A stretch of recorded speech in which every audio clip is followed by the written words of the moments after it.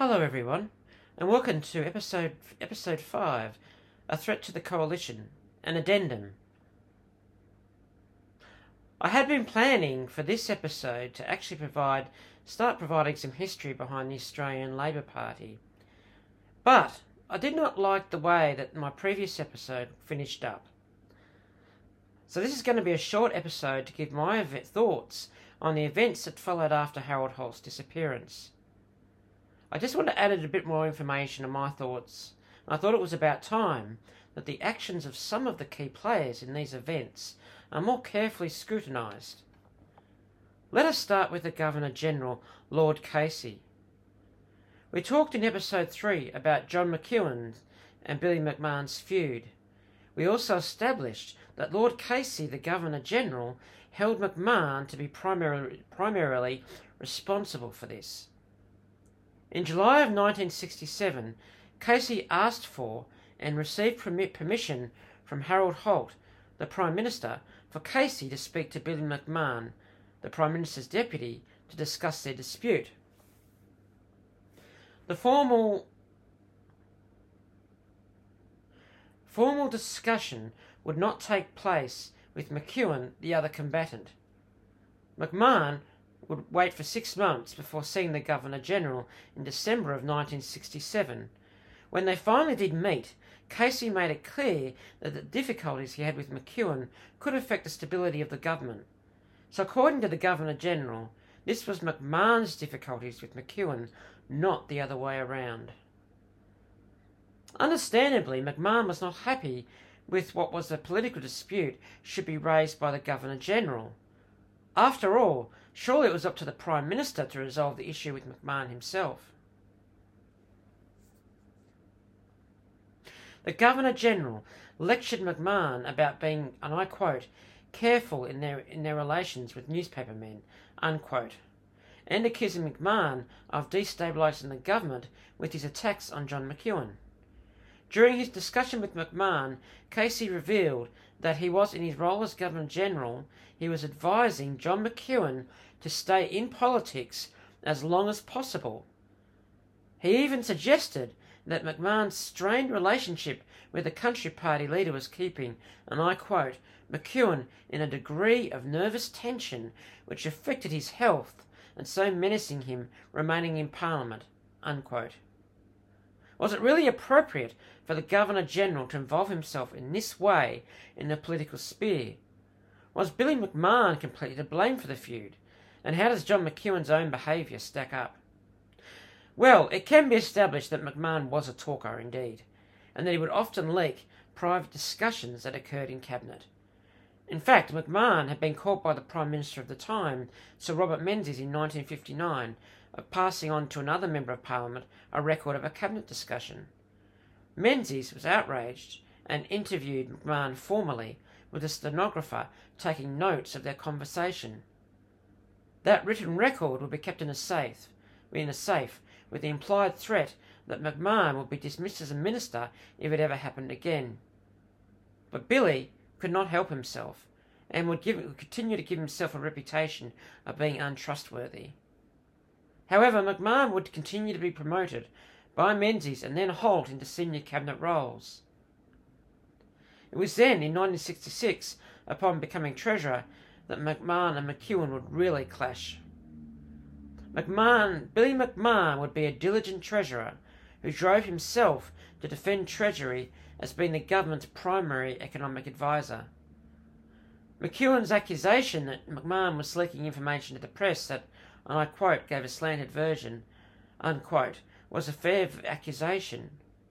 But the accusation that McMahon, and I quote, used his influence as Treasurer to oppose my policies, unquote, was hardly a fair one. John McEwen had been using his own authority as Minister for Trade to push through policies such as increasing protection for industry and setting up the Australian Industry Development Corporation, or the AIDC. McEwen's policy stance on this was going to ensure that the Country Party would, as a result of increasing industry in rural towns, would survive and maintain its own position. but McMahon as Treasurer would be in his way. You could not blame McMahon for using his position as Treasurer to at least challenge McEwen's policy stances. As Treasurer, McMahon had every right to fight for his own portfolio because of the economic implications that they had, and indeed, I would argue that he had an obligation to do so. On the afternoon of Harold Holt's disappearance, John McEwen had moved quickly to do everything possible to stop Billy McMahon, the deputy leader of the Liberal Party, from becoming elected as the new leader of the Liberal Party and then possibly the new Prime Minister. McEwen would fly up to Canberra that afternoon and tender his advice to the Governor-General, Lord Casey. Was this proper? After all, John McEwen was at this stage not even an acting Prime Minister. John McEwen's manipulation of the circumstances was a brazen but yet politically clever action. But it didn't really matter in the end, because Lord Casey had already made his mind up that afternoon to appoint John McEwen as caretaker Prime Minister, while the Liberal Party decided on its new leader. This would prove to be a critical decision because of the perception that the caretaker Prime Minister would not serve in the same government as Billy McMahon. McEwen, the cunning political warrior he was, would only say that he would not serve under McMahon because he did not trust him. This vague explanation would serve its purpose because it ensured that McMahon would not receive any sympathy from his party or indeed the public. In fact, John McEwen would put very little specific information in writing to support his attacks and accusations against Billy McMahon. But McMahon has provided us with a gift, with a detailed record of his difficulties with McEwen. The papers were dated 12 January 1968 and were addressed to John Gorton, the new Prime Minister. The records would give a detailed record of McMahon's conflict with McEwen, I should say, from 1954 to 1967.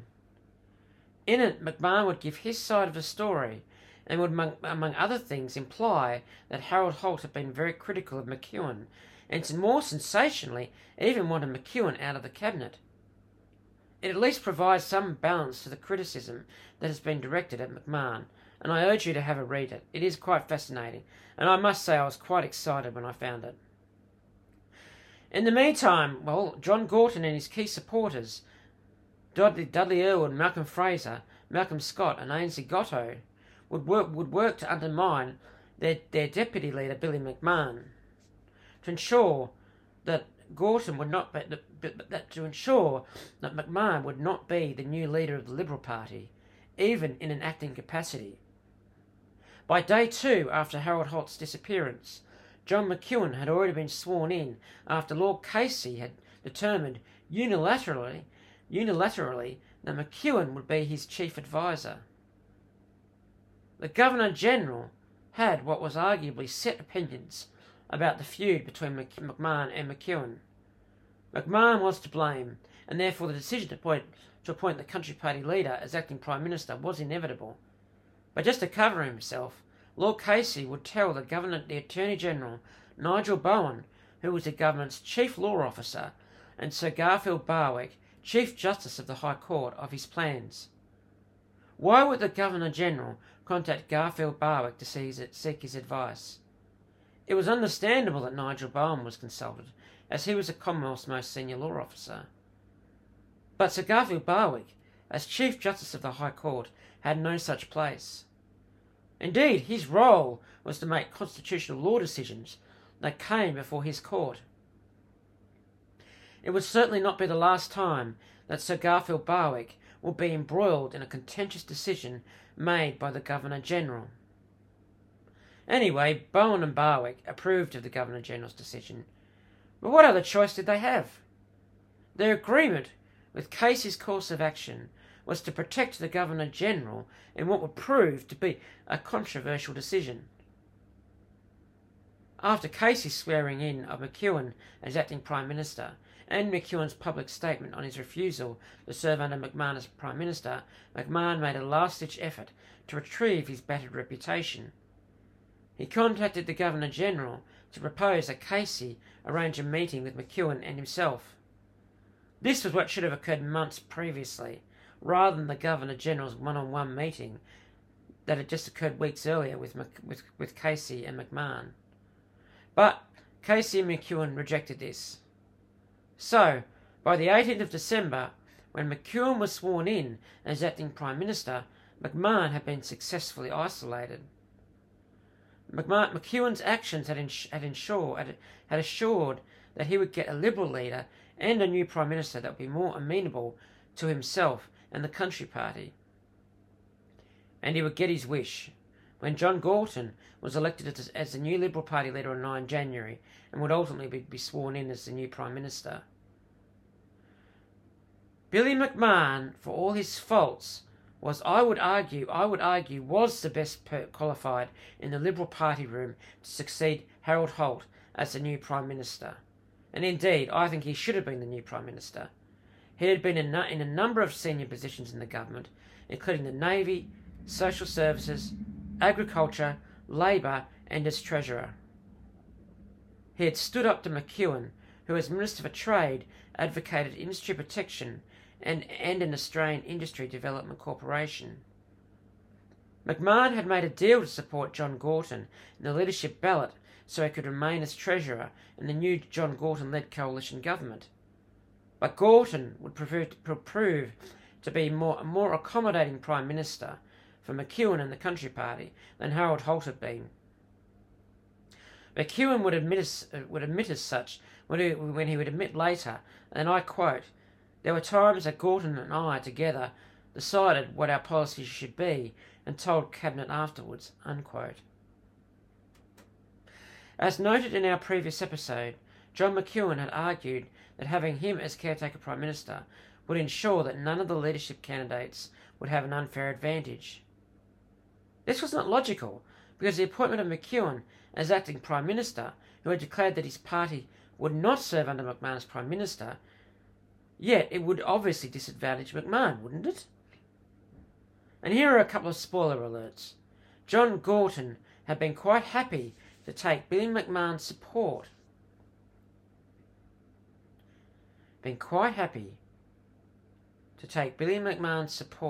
For his leadership bid. Yet after he became Prime Minister, Gorton would conveniently become a critic of McMahon, with his biographer Ian Hancock stating that, and I quote, "Gorton's major mistake was not to deal with Billy McMahon immediately," unquote, and that, I quote, "McMahon was blabbing secrets and undermining colleagues," unquote.